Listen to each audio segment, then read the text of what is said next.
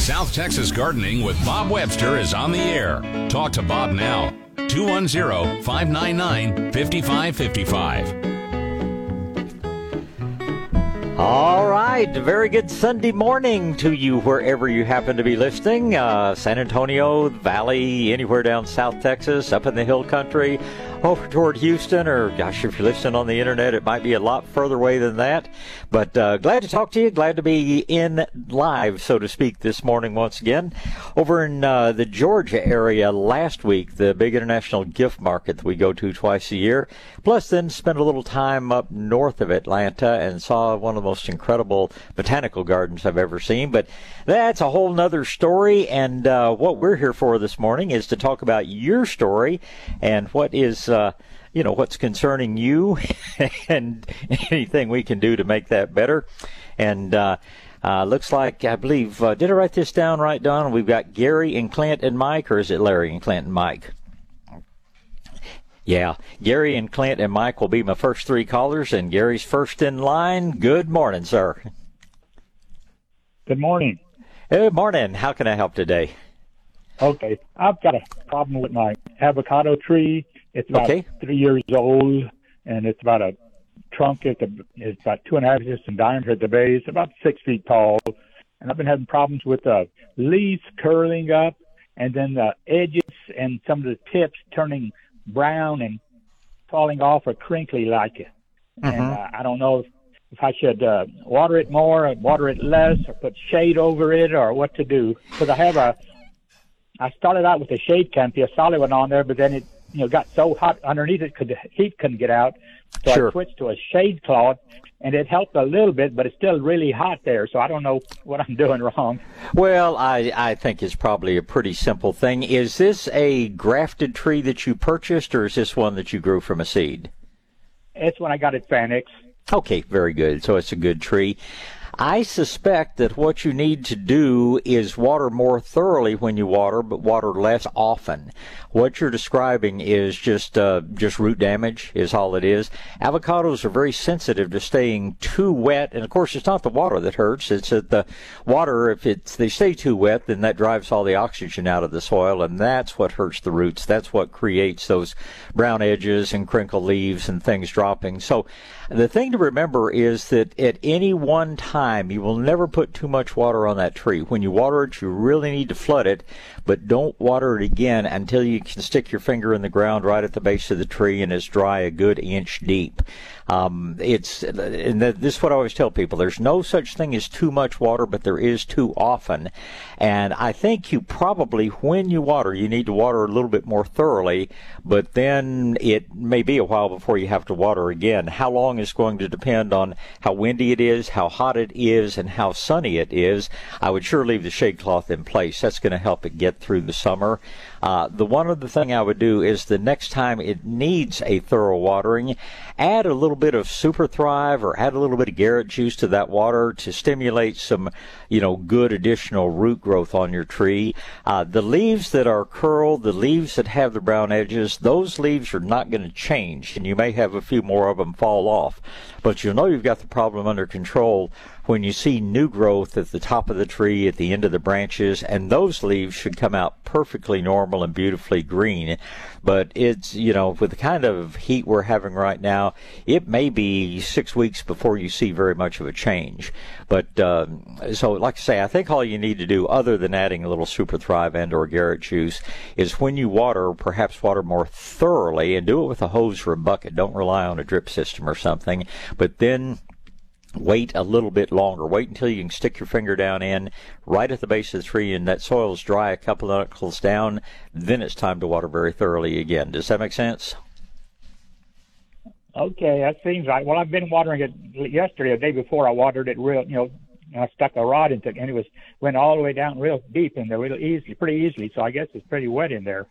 Well, it just if you've got good soil, and you probably do, the soil's going to be loose. The question is, how much moisture is in there, and your good old index finger is going to tell you a whole lot more than that rod will. And don't rely on these so-called moisture meters. They actually don't even measure water. They measure what we call the electroconductivity that's based on the salt in the soil. So just use your index finger when it feels dry, a couple of inches deep. It's time to water thoroughly again, and your tree should turn around. This doesn't sound like a permanent problem or a serious problem to me.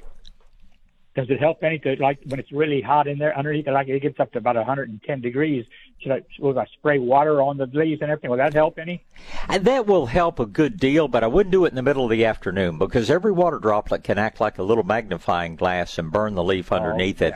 But morning and evening, that would be a great thing to do for the tree. Spray down the foliage and the trunk and the limbs, and you'll help your tree a great deal. Okay, then. Well, I'll try that, and hopefully it'll survive for me. Oh, I'm sure it will, but like I say, don't expect much change for some time, and because of the root damage, it's probably going to look worse before it looks better, but it will definitely get better. So, watch that watering, little Super Thrive, and your tree will turn around for you. Okay, well, I hope so. Thanks for the advice. Okay. It's always a pleasure. Thank you, sir. Next in line is Clint. Good morning, Clint. Good morning. It sounds like he's having better luck on his than I am.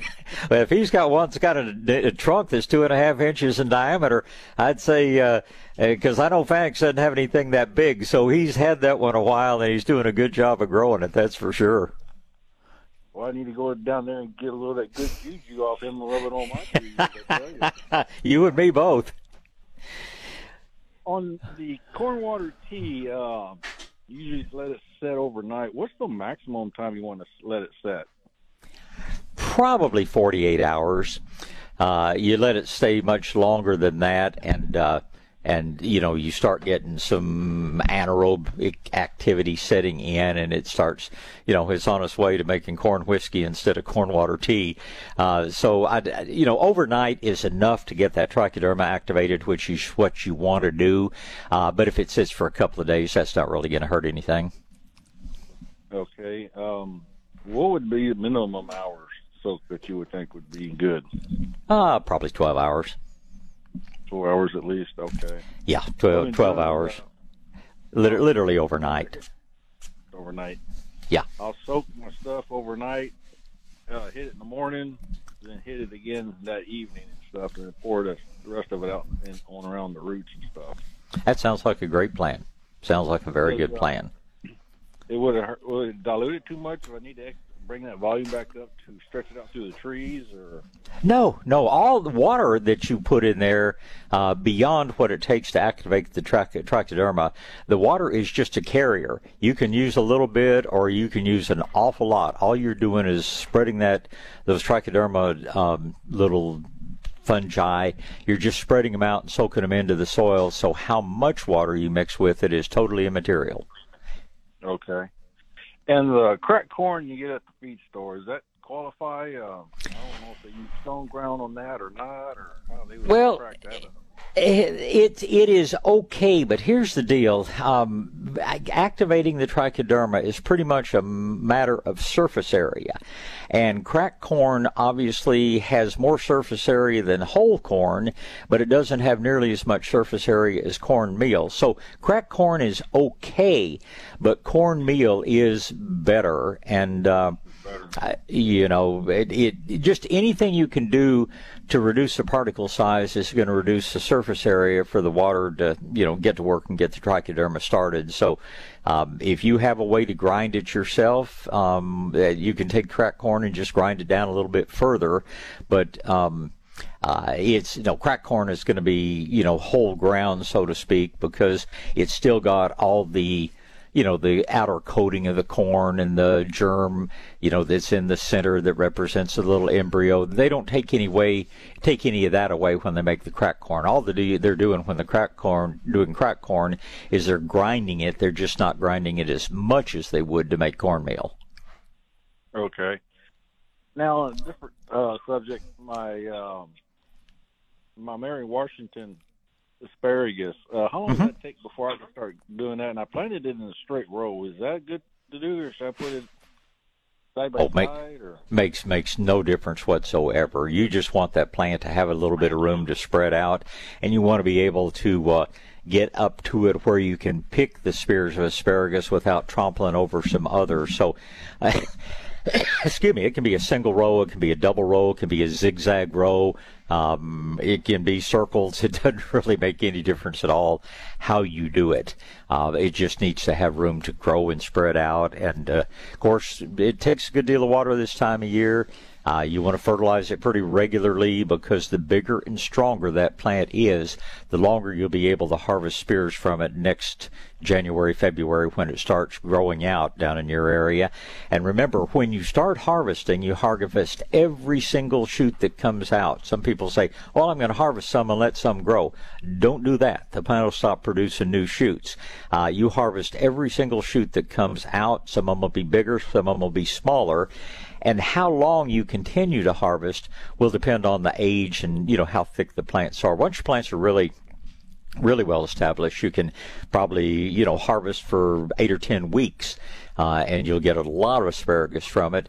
The first year or 2 or 3, first year you may just harvest for 2 or 3 weeks. The second year you may harvest for a month or 6 weeks. And then as your bed becomes really well established, you can harvest for a more extended period of time. You just have to kind of guess when to stop and let them grow out and start putting all the energy into growing for next year.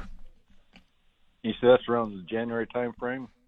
Well, it depends on the weather, and we all know how undependable that is. I got about 6 inches of lightning last night, not a drop of rain, but the asparagus will sprout as soon as it starts to warm up. I've harvested asparagus as early as January. The past couple of cold winters, it's been March before it really started coming up. Good deal. Mine's just kind of looking like a dill plant surviving the heat right now.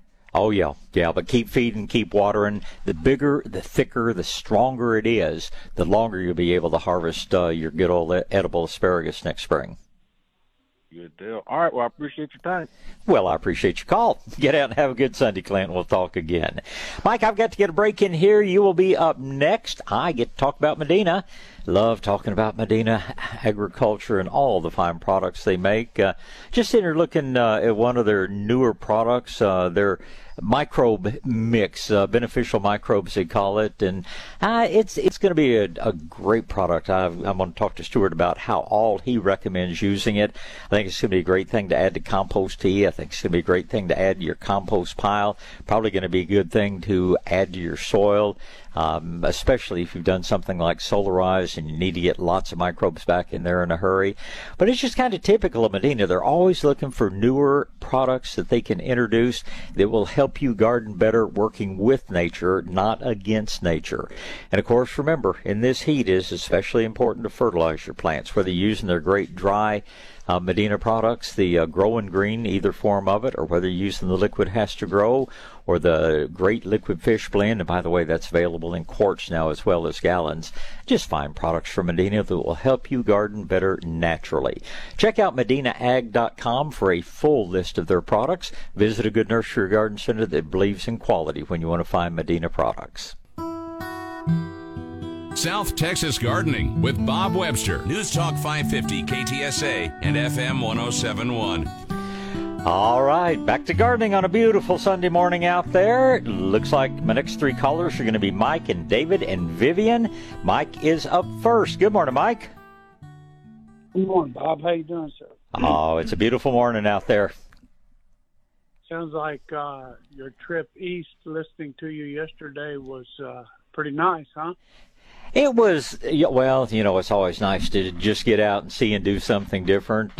People think, oh, man, it'd be a lot of fun to go to the gift market, but 9 million square feet of showrooms translates to 200 acres, which translates to walking several miles a day, stopping and standing, which, it's always fun, but it's not a vacation. But anyway, we took a couple of days to actually do something different, and that's when we got to see that beautiful botanical garden. So, yeah, it was a very good trip. Glad to be home, though. Yeah, I heard you talking about it yesterday, and I know it's all business related. It's starting to look like 2011 around here, Bob. But anyway, I couldn't life happens, and I couldn't get in town to your nursery, so I got my wife to pick up some tomato starts at the grocery, and I usually start everything from seed. And right. Outside of all of our favorites, I can't get anybody to tell me what I've got here, Bob. It's a cherry. It's Solanum lypersicium. Okay. And all it says on the label is cherry, and that covers a pretty broad. Pretty broad. Oh yeah, and, the world's worst source of information, Bob. I looked it up twice. One tells me it's sweet 100. The other tells me it's a large cherry. So with 5 hungry tomboy granddaughters, I'd like to know what I've got, and for myself. Well, here's the story. The name that is on there is the generic genus and species name of a small fruited tomato. If they knew, then after that they would put, and it goes in quotation marks if you're a botanist, they would put the variety of cherry, which might be Sweet 100, which might be Sun Gold, which might be Black Cherry, which might be, the list just goes on and on. When you get to looking at heirlooms, you could be looking at any one of 100 different ones. And until it produces, there's absolutely no way to know which one. The good news is the good news is that every cherry tomato that I know of is a heavy producer. The heaviest producing of the yellow cherries, in my experience, is Sun Gold. The heaviest producing of the red cherries is probably Sweet 100, but they're all good producers. We get one of our growers has one that they simply call large red cherry.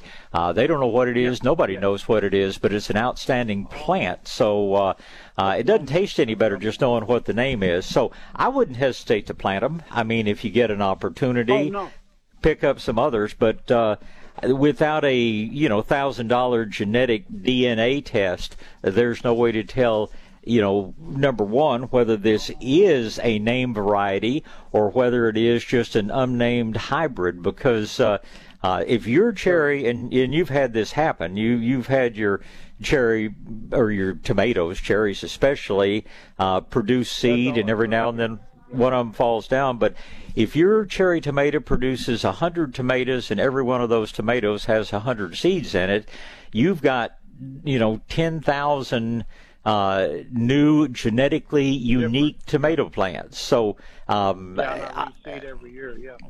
There's no way to know what you have, but the good news is 99% chance it's going to work out fine to feed that hungry family. Okay, Bob. So I kind of been thinking about this a couple of days. So that basically puts the grower pretty straight then, right? I mean, as far as him just putting cherry on there. Yeah. There's nothing that requires a person to, put a name. And for those of us in the business, we of course always try to put an accurate name on there, but even for us, what happens is a customer comes in and pulls the tag up out of one pot, reads it, and then accidentally sticks it back down in the wrong pot. So, needless to say, it's just anything I've ever bought from you, has always, directed you as to what you got. I guess that's what confuses me. Then when you're growing for a large grocery chain, I guess that kind of throw a little curve in. Some of us believe in helping people, others just believe in selling to people. So it's Bob, there's actually a couple of people working at a couple of those places that know a little bit about it, and I was just kind of floored that nobody could. Well, I won't say floored. No, there's no such thing, but nobody could tell me. And I said, it's Bob. And so the one personal thing I would tell you, Mike, is several years ago we had a Home Depot open up 2 blocks down the street from us. Oh yeah, and many times. Yeah, we had so many people come in and say, has that store hurt your business? Has that store hurt your business? And I tell them, no, it's helped our business because now people have something to compare us to. And anybody that goes in there to buy something and then comes down to buy from us, they'll come back to us next time. So I've got no problem with people selling plants, but I'm just sorry that more people don't realize that there is a difference. So it's I wish they'd continue selling lumber and leave the plants to us. Oh yeah. I, being an old carpenter, I used to make all three of my work. My wife was a nurse right there across the street. I used to go to Home Depot, and then I'd hit your place. But and as far as seed, I think I told you I got what was supposed to have been Lemon Boy a couple of years ago. I think it was Lake Valley or one of the kind of off-brands. And Bob, it is the best yellow producing cherry. And I've never had much luck with Sun Gold. I've told you before. I don't know why. Everybody's gardens. It's for me. I can't grow Roma tomatoes. I mean, they get, no matter what I do, I have problems with Romas, whether, no matter which one it is. But I grow the heck out of most every other tomato out there. Yeah. And it's just everybody's garden is its own little microclimate. And that's why I think it's so important to keep records of what you've grown. In your case, you don't know what that tomato is, but I sure hope you save seed from it and replant it every year because I do. The two, the Juliet, that are round and as big as, darn near big as golf balls now, and the yellow ones, both, the flavors just, and I've heard you say that, they may get better, they may get worse, and I mean, I'm going on probably 8-10 years on the Juliets. Yeah. And, you can 3 or 4 now on the yellows. But if you share the seeds from that yellow one with your friends and they say, "What is this?" Tell them, "Oh, it's called Mike's Special. It's a real unique variety of tomatoes." So now you can name it anything you want. Nobody can argue with you. So anyway, keep up the good work, and I'll look forward to our next visit. All right, Bob. Thanks for clearing that up. I appreciate it, sir. It's my pleasure. Thank you for the call.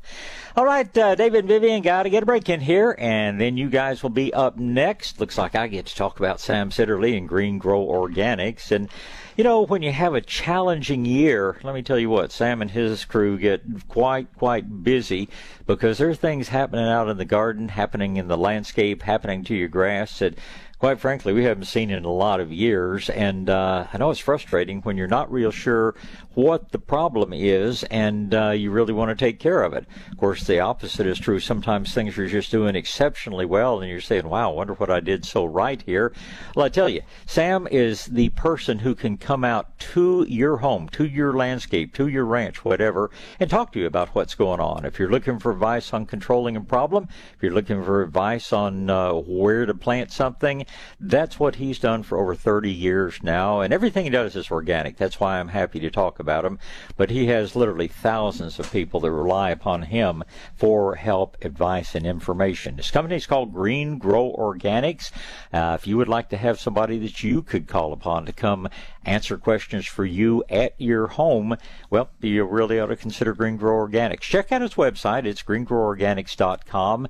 Look at the program. If it looks good to you, call and set up a consultation. Be sure you understand any charges up front. But a lot of people have them, come out once a month. Some people have them come out quarterly. Some people just call them as needed. But when you need somebody with 30 years experience and someone you know is going to recommend organic products and things, you remember Sam Sitterly and Green Grow Organics. If you need the number, 599-5565 for Green Grow Organics. South Texas Gardening with Bob Webster is on the air. News Talk 550 KTSA and FM 1071. All right, back to gardening and back to the phone lines. Looks like next in line is going to be David, and then it'll be Vivian. Good morning, David. How you doing? I'm good. How are you today? I'm sweating. Do you believe that? Oh, I believe anything you tell me. I can tell in your voice that you're off to a good start. Yes. I thought it was going to rain last night and thunder and lightning and all that. And I guess it must have rained about 2 minutes, and that was it. Well, I hear some places around got a little bit better rain, but if it rained for 2 minutes, that's 2 minutes longer than it rained at my house. But sure got lots of nice lightning and thunder, but man, we need that rain badly. But I'm just glad to know, it can still blow up. It can still happen. I've seen summers like last summer when that big old high-pressure dome just set down on top of us, and nobody got a drop anywhere for several months. It's somewhat encouraging to me to see these, even though they're small cells moving through like they did last night. I just hope you and I are under the next time that happens. Hope we're under the right one and get some good moisture out of it. Yes, I'm with you. Yeah. Listen, is it too late to plant? Oh man, those long things, long, hairy, fuzzy things. Okra. Okra. Can I plant okra already? Oh, yes, sir. Yes, sir. You can plant okra. It'll go all the way up until it freezes in the fall. It's you're not going to have as much time to pick as if you'd planted in May, but it loves the heat. It'll take the heat a whole lot better than you or I would. So you plant your okra this afternoon. It should be up and growing in about 5 or 6 days, and about 4 to 6 weeks from now you'll be picking okra. As long as you keep it watered and fertilized, it'll continue to produce right up until freezing weather. So nothing wrong with planting, whether it's your first or whether you just want to have more. I wouldn't hesitate to plant it this afternoon. I know you can, if you want to get a little head start. Some nurseries have plants, but in all honesty, it grows so easily from seed, and you can buy a whole package of seed for what you'll pay for 1 or 2 plants. I just grab you a packet of whichever variety you like and soak it for about 20 minutes or so. Put a little seaweed, little carrot juice in there. Soak it for 15, 20 minutes and get that seed in the ground. All righty, sounds good. Can I put the Medina on the ground too? Yes, sir. Yes, sir. I always put down some dry granular fertilizer like Medina whenever I'm getting ready to plant. And I mean, it would have been nice, and if not too early to go ahead and put your Medina down where you're going to be planting your broccoli and cauliflower and things a month from now. So while you're planting your okra, just get ready for those fall crops, because time's going to be here before we know it. Oh, okay. I had another question, but it skipped my mind, so I'm talking to you. It's nice to talk to you. Write them down next time so we'll have them in front of us. Yes, sir. Bye-bye. Thank you. Bye-bye. Goodbye. I believe Vivian is next, then it'll be Mike. Good morning, Vivian. Good morning. Good morning. Question about sawdust. Okay. We acquired like a lawn and leaf bag full of sawdust from a carpenter. Okay. And my husband has a wonderful compost bin. I've been reading some people say, some of the reads I've made just say put it in. Some say don't put it in. What do you suggest? Well, first of all, ask your carpenter friend. Be sure it's 100% non-treated wood, because even though they don't put arsenic in the treated wood anymore, they put some pretty nasty chemicals in there, and you don't want to be introducing those into your landscape or into your garden. But as long as he's just, cutting, whether it's pine or cedar or whatever else, as long as it's not treated wood, then that sawdust will ultimately make good compost. Now, you're getting 100% carbon material there, so it's going to take longer to break down. You would never want to work it into the soil, but you could use it as is for a mulch on the surface, or you can put it in your compost pile, mix in a little bit of what we would call green material like leaves or grass clippings or things like that, and let it break down, let it compost. And like I say, if you want to use it for mulch, you can use it just as is, or you can use it any time. If you put it in the compost pile, it'll take a few months for it to really break down and make good compost, but certainly shouldn't go in the landfill. That's good material. Long as it's not treated, that's good material, and it will be very good for your garden given the right conditions. Perfect. So my other question is, we're up in New Braunfels where there's a lot of clay soil. Mm-hmm. Right. And could I put that compost or that sawdust around the base of the foundation of the house? Sure, absolutely. To keep the moisture in. Yeah, that will help. If you wanted to do something that would be just a little bit better, buy a bag of compost. It doesn't necessarily have to be the best compost out there. It can be, something cheap you get from the box store for that matter. But mix that in with your sawdust, because that's going to help your sawdust hold the moisture better. Just a pile of sawdust, you put some water on it and 90% of the water is just going to run off. But if you mix a little bit of compost in with it, then it will help get more moisture into the soil, and it'll help keep the moisture in the soil, which is the best thing you can do for a slab foundation when we've got hot, dry weather like this. So, yeah, it's fine to use it around the slab, but it would be better if you mix a little bit of compost with it first. Perfect. Thank you so much. You're the man. You're the lady. Thank you for the call this morning. You get out and enjoy. Thanks. Thank you, Vivian. Bye. Next in line is Mike. Good morning, Mike. Hey, good morning. Morning, sir. Hey, I just have a quick question. I live not too far from you. I'm on 46, Highway 16. Okay. And when you look out, the natural fields that are out there along the side of the road, what is the kind of grass that is growing there? Is it switchblade or blue? No, it's virtually everything you're seeing out there, unless it's cultivated. It's going to be KR blue stem, stands for King Ranch blue stem, and okay. It's a dominant invasive grass that cattle don't really like. And it puts up those seed heads. It seems like weather can be so horrible that every grass out there is dying except your KR blue stem, and it's putting up seed pods and spreading. So it's good in that it holds the soil in place. And some areas that I've done some experimental things, you're kind of right near the big ABK, Albert Bessie Kronkowski State Natural area out there. Right in between. And yeah, I have worked with those guys, and we compare notes about different experimental things we do to improve our properties. And I have found that with some of the things that I'm doing on one of my big hilltops, I've got my native grasses, my Sido's grandma, my curly mesquite, things like that, is actually choking out the KR blue stem. But it just, given the opportunity, it will do its best to take over. And like I say, it's good that it holds the soil in place. But an old rancher friend once told me, he said, I think a cow would take a bite of that just about the day before it died of starvation. So right. Maybe it's good for some of the old longhorns and things, but it's not a desirable pasture grass, I'll put it that way. I don't have any cows, so I'm just looking for something to keep and hold the soil.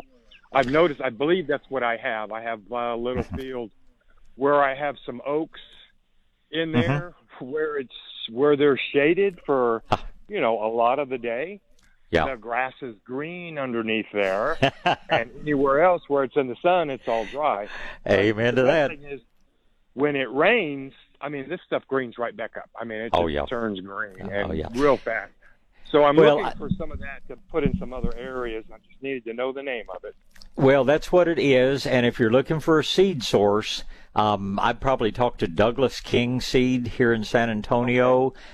You might talk to them. They actually have a hill country blend that is several different native grasses.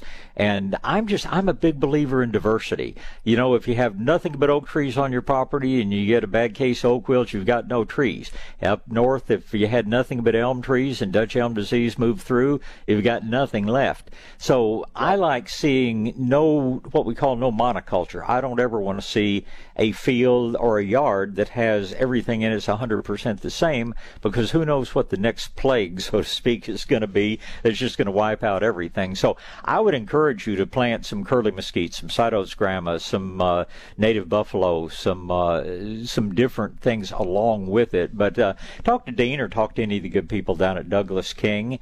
There's also Native American Seed, which is up in the hill country. They do some great blends as well. But get your King Ranch blue stem, but mix a few other things in with it, and you will have better grass long term. Okay, that's what I'll do. Bob, thank you very much. I appreciate it. Well, it's my pleasure, neighbor. Did you get any rain last night, or are you like me, you just got lightning and thunder? In the middle of the night, I heard the thunder coming, and I looked at the radar, and it's like, here it comes. Yeah. And I went out to cover a few things that I'd left uncovered, and there was a few drops, and then, but then nothing. It just dissipated before it got here. Well, that was my thought process. Here it comes, there it goes. Yeah, so, there it went. But we're all waiting for the next one. So you have a great Sunday, and I appreciate the call this morning, Mike. Thank you so much. Thanks, sir. Certainly. Goodbye. All right, let's talk for a moment about Rhonda's Nature's Way. Once again, we're talking about the health of the gardener. And let me tell you, life's just more fun. Gardening's more fun when you feel good. And I know a lot of people that keep going to the doctor, keep taking the same medication, and still feel kind of lousy and don't have the energy to do what they want to do. Well, there are lots of conditions that can cause that, and many, if not most of those, you can address with natural products, which actually treat the cause, not just the symptoms. I don't know anyone who is more knowledgeable than the staff over at Rhonda's Nature's Way as far as helping you figure out what's simply going to make your life better. Maybe you've got sleep issues, maybe you've got digestive issues, perhaps mood issues. There are natural ways to do that. Rhonda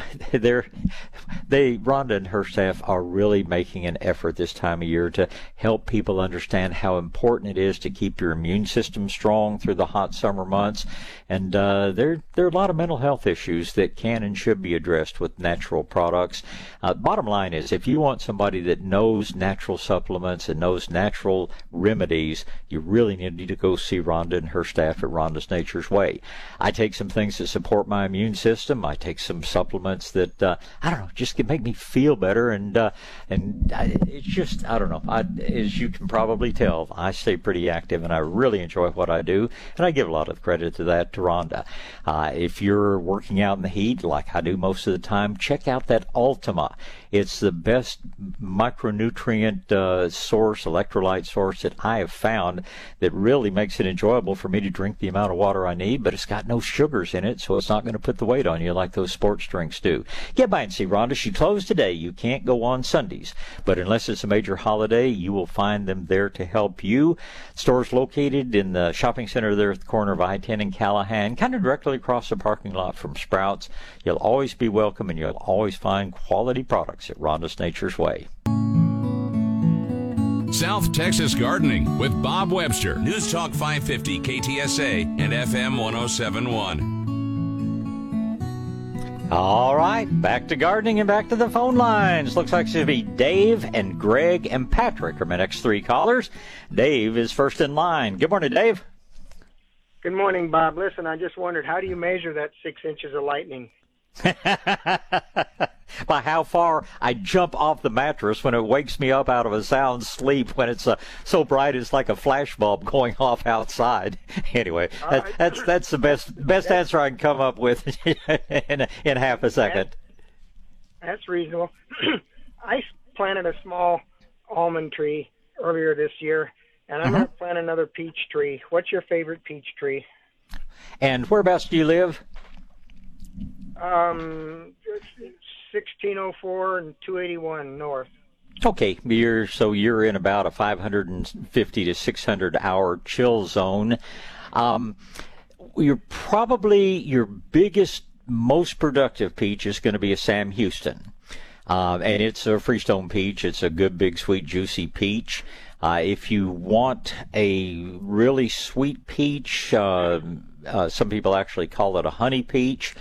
You might try Melba. Melba's a little higher chilling, so when we have a warmer winter, you won't get as much production. But if I was going to plant, well, you need to have at least 2 trees, but I think you probably already have some there. But if I was going to add one highly productive peach, it'd probably be a Sam Houston in the area where you are. And when you mean I might have 2 there, you mean another peach tree, or do I need to have 2 peach trees? You need to have 2 peach trees. They don't have to be the same variety. They don't have to be different varieties, but you're always going to get a lot more peaches if you have cross-pollination. So, how close together do they need to be? A couple of 100 feet. Okay. All right. And how far from that almond would you plant? How far apart would you plant the peach trees? Well, the almond's going to be basically a big bush. I would probably plant my peach tree 12, 15 feet away from it, That's going to give you plenty of room to walk all the way around your peach tree, to walk all the way around your almond. Here's the problem with almonds is that they tend to bloom too early. Almonds will certainly grow here, but the majority of the years they're going to start blooming too early. Then we're going to get a late freeze, and consequently you'll have a nice plant, but you're not going to get a lot of almonds produced from it. But every now and then we'll have one of those years when we don't have any cold weather, because they may easily bloom in January. They're probably going to bloom in January here. And if we have a fairly warm winter, then you will get almonds. But just be prepared. I mean, the reason you don't see a lot of people growing almonds here, aside from the fact they take lots of water, which we don't have, but it's just they bloom too early. They're beautiful trees. They're beautiful when they're in bloom. But how far? Go ahead. How far apart should I plant the peach trees? I would say minimum of 15 feet. Beyond that, you can spread them out as much as you like. But I like to be able to circle around a peach tree. I keep mine properly pruned, properly thinned, so that ultimately that tree is probably 12 feet wide or so. So if you're putting on 15-foot centers, you've got a couple of feet to walk around each tree before you run into the next one. Does it make any sense at all to try to cover them so that I get more of the peaches than the birds? Yes, certainly does. A lot of people do that. What you cover them with is commonly called fruit tree netting. It's inexpensive, kind of looks like the old-fashioned ladies' hairnet that our grandmothers wore. And you simply, drape it over the tree, and it's pretty effective at stopping the birds. Now, raccoons, squirrels, possums, things like that are another story, all of which will do their best to steal your fruit. During producing season, I generally keep a live trap out in the shade just about all the time and relocate them some miles away when they come around. But I've literally seen a peach tree that had 200 peaches on it one night, and the next morning there were 0 peaches out there, and it wasn't the birds. It was the others. Electric fence also works super well, and electric fencing is a lot easier than it used to be. We used to, use a bare wire that you had to be really careful in what it touched and what it didn't touch. And nowadays, what we use is it's sort of like a polypropylene rope. It's just a thin cord, and it's got the little copper wires embedded in it. You still have to use non-conductive posts, and you still don't want, limbs leaning on it, but it's a very, very simple system to install, and as long as the ground underneath it is moist, it'll stop those coons and possums 100% of the time. Okay, Bob, my raised garden bed is underway. I've got 6 inches coming up, started. I'm also putting a water catchment system in my yard, and I need... Excellent. South Texas Gardening with Bob Webster is on the air. Talk to Bob now. 210-599-5555. All right, back to gardening. Dave, I'm sorry I was concentrating so hard on answering your question. I wasn't watching the clock closely enough, but we were talking peaches. What else do we need to talk about? Thanks for not hanging up on me. I wasn't sure there. But... Well, you can thank Don back at the studio. I don't have those buttons to push here like I did when I was broadcasting over there, but it's kind of more fun sitting here. No offense, Don. It's kind of more fun sitting here looking out this window at pretty people and pretty plants. All right. Thank you, Don. All right, Bob, I'm putting in water catchment, and I needed a little more headroom, so I'm having to excavate a foot or so to drop the tank down, and I used that soil for the first 6 inches of the raised bed. I mean, and it's you could call it soil if you want to be really generous, but I mean it's dry, crumbly, and when I tossed it out of the wheelbarrow into that, it's like dust flew, like ashes.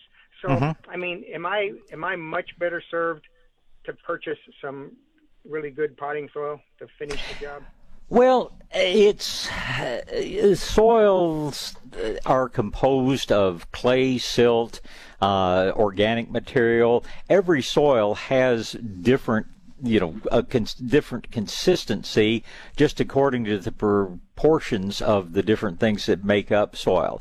You've got a good base to start with there, but you have virtually no organic material in there. And depending on the particle size, you may be looking at, clay or something a little bit loamier. And what you might consider is that I'd say what you have is probably good for a third of what you really want to have for good soil in those beds. So I'd be thinking about adding more compost. I'd probably add some lava sand. I might add, a little bit of green sand, probably add some dry molasses, probably add a little bit of cornmeal. Nothing at all wrong with starting with that, but if you wait for that, so to speak, primitive soil to turn into good soil, it's going to take years. If you speed it up by adding some good soil to it, you'll grow a good garden your first year. So I would very definitely add something higher quality to both put on top of it and perhaps blend with it a little bit. Okay, and what were the two things? Green sand, did you say? I would, if you're going to put a little bit more bulkier material in addition to compost, I would definitely consider lava sand. I would consider that to be about the most important. If you want to add a little bit of green sand, you can. Not a whole lot. You don't need a whole lot. You can put as much as you want in there.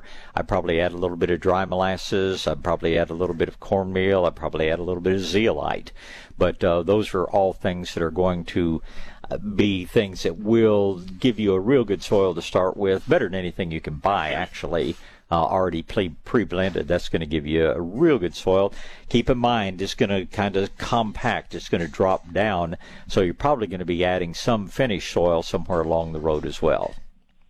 Okay, so if I put all of these additives in, could I use the dirt that I'm digging out of my yard, or should I just, you mentioned like a third. So yeah. If I just put a third in, you said yes to what? I mean, I could use all that. Oh, absolutely. Absolutely make use of it, but don't let that material compose more than maybe a third of your finished soil. I want to see 2/3 mixture of compost and the other things we mentioned, 1/3 the native soil, shall we call it, and that's going to give you a real good blend.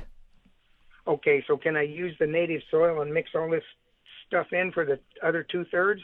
Or do absolutely. I buy better soil? No, okay. Absolutely. Mix this other stuff in, and you'll have better than any soil you could buy. And what kind of proportions? Again, the green sand and things like that are going to be relatively small as far as the bulkiness of them. So you're basically going to have 2/3 compost, 1/3 of your native soil. If we were going to, break it down exactly, it'd probably be 30% native soil, 60% compost, and then 10% the other materials that we're mixing in with it. So you got to be a mathematician to garden. You got to be a mathematician to garden as well. It used to be an old joke when I was in school. I had to take 3 semesters of calculus to get my bachelor's degree, and I had a chemistry teacher that every time you had to add 2 + 2 would say, "Use that calculus, man. Use that calculus," because but it's surprising, geometry and things like that were always fun, and I actually find that I'm using that building greenhouses and things sometimes. But you got to not be afraid of numbers if you're going to get through the world these days. But one other thing I would tell you, in your water catchment, have you decided how you're going to go about distributing the water to the garden? How you're going to make use of the water that you collect? Well, I'm in addition to the trenches with a 4-inch pipe, I'm running a 1-inch pipe along with it, and I'm going to put spigots in various places around the yard. Well, if you're not hooked to a water source that has a pressure tank behind it, there's a real interesting thing that you can use in combination. Say you've got a 5,000-gallon rainwater catchment tank or something like that. There's something they call an on-demand pump. and you know it's something that you hook onto the outlet from your storage tank, and it senses the water pressure, and when you turn on the tap, when you turn on the hose, whatever, it kicks in a pump that's going to pressurize your system. And it's just it's just something that makes it easy, and where you don't have to install a pressure tank, where you don't have to have a lot of fancy equipment. Just look into what they call on-demand pumps. I'm not going to take the time to try to fully explain it, but anybody that sells rainwater catchment material probably can help you out there. And do keep in mind, because not everybody selling the products knows that anything you use for rainwater catchment is free from sales tax. You mean the equipment that I purchase is free from, the tank is free from sales tax? Yes, sir. Tank, if you're putting additional gutters on your home for rainwater catchment, that work is free from sales tax. It's one of the things that the legislature has done right. Okay, and I am going to have a pump sending water from the catchment, because someday it may be potable. Yeah, sure. And in that case, you'll need a UV filter. But check out what is called an on-demand pump. Like I said, I don't want to take a lot of time here now with other people waiting in line, but it might be very useful for you to know. Thanks, Bob. You're sure welcome, Dave. Appreciate the call. Thank you. Greg is next in line. Good morning, Greg. Hey, Bob. I've called you about this before. It's about these xylosma. I've got a dozen of them, and they got knocked down to the ground 3 years ago, and then they grew up like crazy, and they're probably 7x7 now. And this happened, and then I don't know if what I'm seeing now is from that rapid freeze we had last December or leftover from 3 years ago. But this happened back in the spring, where these things are growing like crazy, putting on new leaves, and all of a sudden one big branch will just shrivel up and die. And they're usually the larger diameter ones. And so I cut them out, and the things have been growing like crazy. And then lo and behold, over the last couple of days, a couple of them have had a couple branches just shrivel up and die. And I was looking down at the base, and there's longitudinal splits in the bark, the branches that have died. But some of the healthy ones have this. The healthy ones have the same split. So I don't know if that's. What do you think? That's freeze damage. When you see the splits, that's freeze damage. And sometimes the plants grow and overcome it. When we get into a highly stressful situation like we've got going this summer, like we had last summer with the extreme heat and very little moisture, it's kind of like if you've, heaven forbid, been in an accident or had a major surgery or something like that. It's going to take you a while to get all your strength back. And these plants, it suffered in 21, suffered again in 23. They're just not as strong and vigorous. It's going to take them a while to really get back to being robust plants once again. And then when you've got another stress thrown on top of it, the plants will have some dieback. It's what we call the compensation point. It takes a certain amount of energy for a plant just to stay alive, and then anything that's left of above and beyond that, they can put into making new growth. When the compensation point gets super, super high, sometimes parts of the plants that were damaged, in this case by cold, they're just going to die out. The plant just simply can't support all of that. So unfortunately, there's not a lot to do about it. Fortunately, most plants, including xylosmas, when they grow, they really grow. And hopefully now we'll go for a few years before we see that kind of cold again. But it's just going to be a fact of life, and there's nothing, absolutely nothing you can do about it. That is probably not 2021 damage. That's probably from the severe cold we had last December that you're seeing this dieback from. But I'm going to tell you that probably 2/3, maybe as much as 95% of your plants will survive, and the new growth that they put on that was not cold damaged will go ahead. And remember, you've got the root system of a big plant. The roots were not damaged by the cold in 21 or 23, either one, or 22, whenever it was. So the plants can regrow much faster than they grew the first time. But it's not anything you're doing or have failed to do. It's residual cold damage. So just keep cutting back those dead branches. Anything. Seems like. Oh, I know, and it's not just xylosma. It's pittosporum, it's viburnums, in some cases even loquats that we're seeing this in. But again, anything that that begins to shrivel and die, might as well take it out. It's not a disease. It's not anything that's going to spread. It's not anything you need to be super concerned about. But hopefully, it will regrow quickly, and hopefully we'll have a little milder winter this time around. But it's not overwater, underwater, underfed, anything like that. Now, I'm not telling you you're not doing any of those other things, but the damage you're seeing is not from that, and that's not what causes splits. Just thing to remember on water is there's no such thing as overwatering, but there is watering too often. When you water, you need to really soak things thoroughly, but then you need to let the soil dry to the appropriate point before you soak them again. All right. Well, we'll keep cutting them back and see what happens. And pray for a little warmer winter this time around. And call me anytime you've got questions. Thank you. You're sure welcome. Thank you. All right, Patrick, hang on a minute.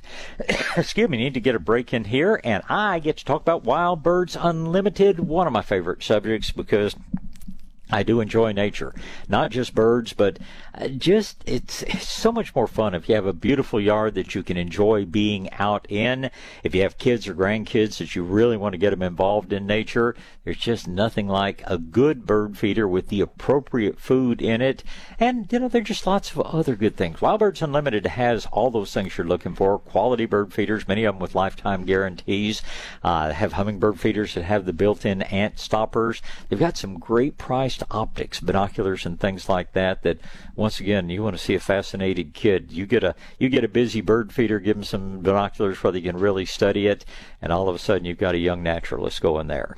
Wild Birds Unlimited also has great gift merchandise. Each of the Wild Birds Unlimited stores shops for their own gift merchandise, and our store out there on Northwest Military at Huebner, they do some of the best work I've ever seen when it comes to bringing in quality, beautiful things. Get by and see them, and if you ever have a question, they're happy to answer your questions and well qualified to do it. 479-BIRD, 210-479-BIRD. That's the number for Wild Birds Unlimited. They're located in the center at the corner of Northwest Military and Huebner, kind of on the Northwest Military side, set well back from the road. So just when you go looking for them, that'll give you a little bit of a heads up of where to find them, and you'll be glad you did find Wild Birds Unlimited. South Texas Gardening with Bob Webster is on the air. News Talk 550 KTSA and FM 1071. All right, back to gardening. Don tells me we've got some open lines for a change. They've been pretty jammed up today, so been getting a busy signal. Probably be a real good time to dial 210-599-5555. Next person in line to talk to is Patrick. Good morning, Patrick. Good morning, Bob. Morning, sir. I've got a couple questions for you. I'm not much of a gardener, but my mother was. She looked always advice. So, unfortunately, it's not hereditary. The interest, comes naturally, but I don't know. I think our mothers and grandmothers had some very special magic that it takes us a long time to acquire. But I'll do my best to help you down that road. Yeah, we can go with aspiring gardeners there. Yeah. I'm wondering if you can maybe help me with trying to rehabilitate some very non-street, and it's mainly for mental disease. When I was a kid, we moved from North Carolina to Texas, and my dad helped me to liberate some southern pine trees from East Texas, right? Make it more like North Carolina. Sure. Back in the 90s, and we planted about 10 of them, and about half of them are still with us. And I don't know, one of them is doing really, really good, and then there's 3 that are kind of yellowing, and I just wanted to see if there were any soil amendments. I know I hear you mentioned tree treatment and green. Sure. Well, I will tell you first of all that when our San Antonio Botanical Garden wanted to import some East Texas trees for the portion of the garden they call the East Texas area, they brought in several golly, 100,000 cubic yards of East Texas soil to plant those trees in. Yeah. Your slash pines, your loblolly pines, your black pines, your things that you were used to in North Carolina, or you would be used to if you were in Houston or the piney woods of East Texas.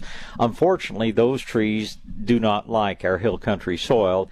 The best things you can do for them would be a heavy mulch, would be regular applications of some form of iron. I used to recommend green sand real highly. Nowadays I like zeolite much better. It just simply brings more micronutrients. But that heavy mulch is going to help. Thorough deep watering is going to help. But the problem is, the bigger the trees get, the deeper the roots get into a soil that they don't like. So these trees are always going to struggle a bit. They're not going to look like they did in your home in North Carolina. I spent my high school years in East Tennessee and one of my college years over in the piney woods of East Texas. So I love coniferous forests, but it's just those particular trees are always going to be a struggle for us in the hill country and in San Antonio. Now, fortunately, there is an absolutely beautiful pine called the halepensis pine, which in many ways is a little bit bushier than the trees you're used to. It's not quite the telephone pole look that I saw in Georgia last week, or that I saw earlier times in my life. But halepensis pine is a beautiful pine that grows very well in this area. So spend part of your time trying to rehabilitate your introductions. But if you want pine trees, go ahead this fall. See if you can find some good halepensis pine and plant. And it's as close as you're going to get to that North Carolina look, and they're beautiful pine trees. They look like pine trees. They are pine trees, but they are much, much more tolerant of our soil. If you want something that looks something like a blue spruce, in fact, a lot of people mistake them for blue spruce, there is a tree called a deodar, D-E-O-D-A-R, a deodar cedar, which grows reasonably well here. And you can create that that piney woods look with a combination of those conifers. But the ones that you have, again, heavy mulch is going to be the best thing you can do. Adding an iron supplement like zeolite's my favorite, green sand's my second favorite. That's going to help your trees out. And regular deep watering. They'll hang on for a while, but they're not going to thrive the way some of the halepensis would. Yeah, I think like you mentioned, they did really well for 15, 20 years. It's kind of old farmland that we have. Maybe sure. It's down into some things it doesn't like now. But and on the zeolite, what kind of quantity you're Well, as far as mulch goes, I'd love to see 2 inches of mulch pretty much over the entire root zone. 3 inches wouldn't be too much. And I mean, ideally, if you got pine straw mulch, that'd be perfect. But just a good, very inexpensive shredded native material is going to do almost as good a job. And you can buy a little better quality material. You can buy what we call a living mulch that has some compost mixed in with it. Or if you've got a truck and or a trailer, I know up in Kendall County where I live, we virtually give away the free mulch. Here in San Antonio, the Bitters Road brush area, a very small loading charge is all you pay literally for all you can haul. So this doesn't have to be an expensive process, but if you want to go out and buy a little better mulch, either in bulk or in bags, you can certainly do that as well. But if economy is a necessary thing, then just any kind of shredded native material is going to be a good mulch for those trees. The Stone and Soil mentioned maybe using pine bark mulch. Is that appropriate? It is, and they're actually called Site 1 now, I think. But the advantages to a more of a shredded material as opposed to a bark material, it's got more different things in it, and it is less subject to washing away. Now, washing away is something none of us have worried about for several months now, but I have seen in my years in the business here, a lot of beautifully beds that were just absolutely gorgeously covered with pine bark, and all of a sudden we get a real big rain and all that pine bark is in the neighbor's yard or in the street rather than in place, where a more fibrous mulch is going to be a better as far as stability. And pine bark is just you're just sort of a single source material. When you're using a blended material like most of the mulches you will buy, technically you're getting a much better product because you're getting many more natural products that are going to break down and put a lot wider range of things back into the soil than just a single source like pine bark is.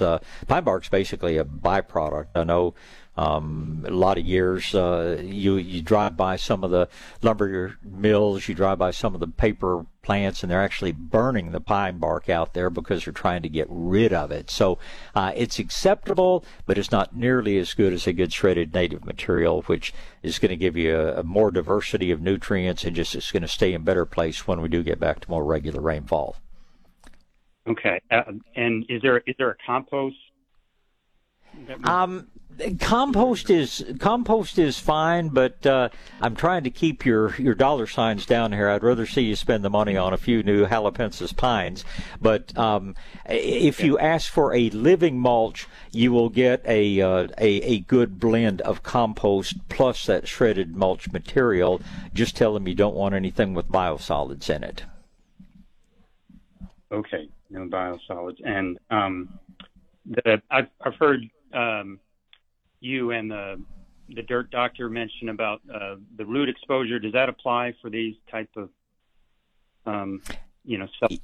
yes, pines? Yeah, it does. All pine trees, all woody trees. Now, palm trees are different, but any woody tree, just the structure of the trunk is different, and you want the trunk to have air circulating around it down to the point where the roots start to flare out from the base. You're never going to see, once again, I was last week on business in Georgia. They've got trees over there where the trunk's 2 inches across, 2 feet across, and the root flare is 4 feet across. You're never going to see that on a pine tree, but the tree will still be much healthier, if you'll pull the soil back away to where you see the major roots starting to come out from the base. And you can do that by hand, or? You can do it however you like. By hand can be a bit of work.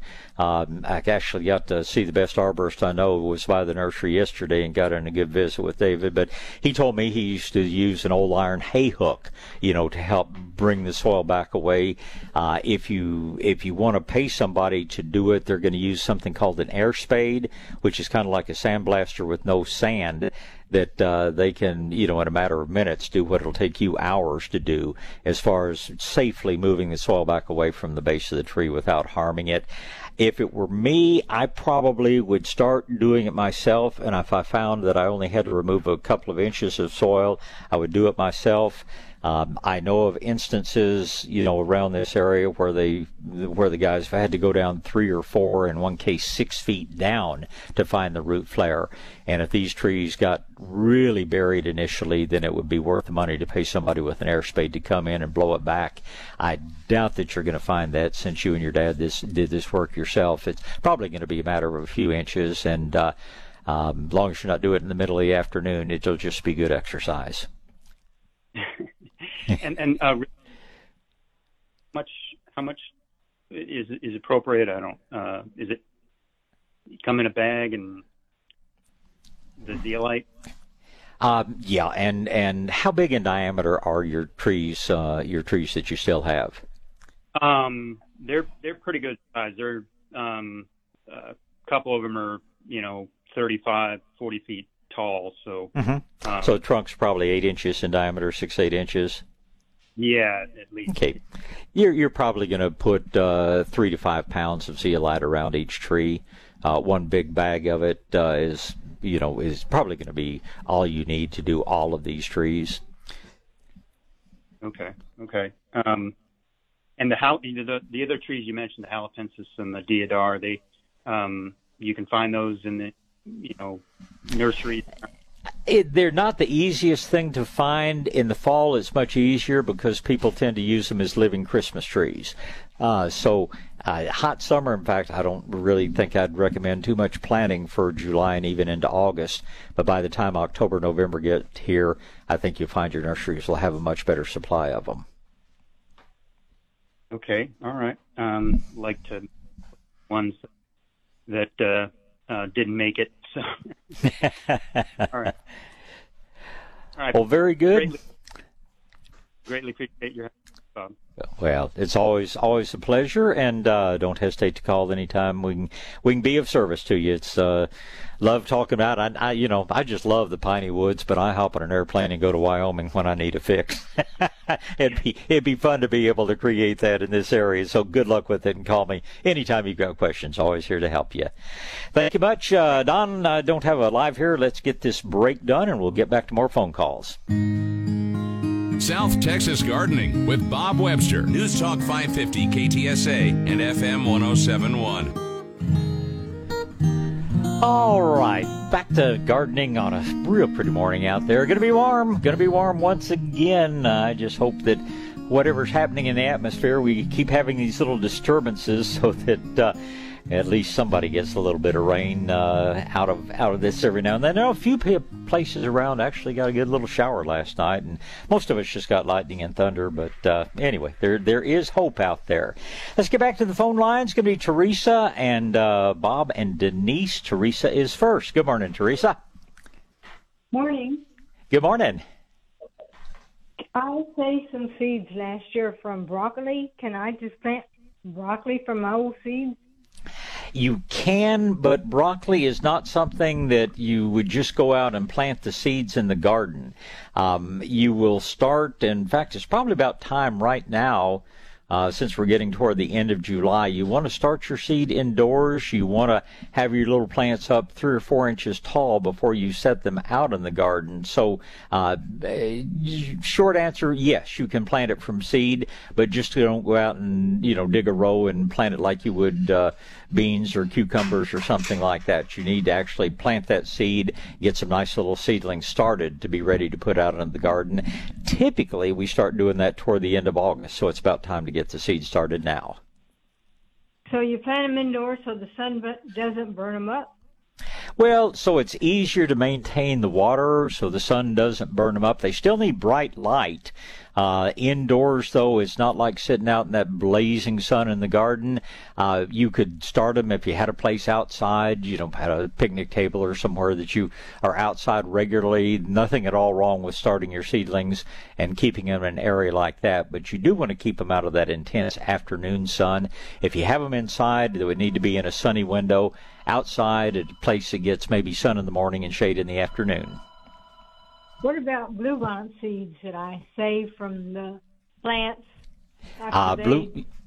Bluebonnet seeds are great to plant, but wouldn't plant them this early. We typically plant bluebonnet seeds in October or November. The reason you don't want to plant them now is you might plant them, we get a good rain and they sprout, and then it stops raining for another 2 months, and the little plants die because they don't get enough moisture. So if you're going to, kind of throw your seed out, that's a great thing to do. But October, November, those are going to be the months we recommend planting bluebonnets from seed. Will they bloom the first year after they're planted in the fall? If we get the right weather, if they get moisture, yes. Bluebonnets are what we call a biennial. In the fall, they make what we call a little rosette of leaves. They stay very flat to the ground, but they develop a good root system. They make a little flat, broad plant. Then the next spring, they kind of bolt up in the middle and put on the beautiful flowers. That's why we don't plant them in the spring unless we're planting plants. But when we plant in October, if we get the moisture they need, then they will sprout and make their first life stage this fall, and then they'll give you blooms next spring. Okay. That's my questions. Thank you very much. Good questions they are, Teresa. Thank you for the call today. All right. Let's see. Let's get a break in here. Don't want to have to rush Bob or Denise, so let's get a quick break in. We'll be right back with more phone calls.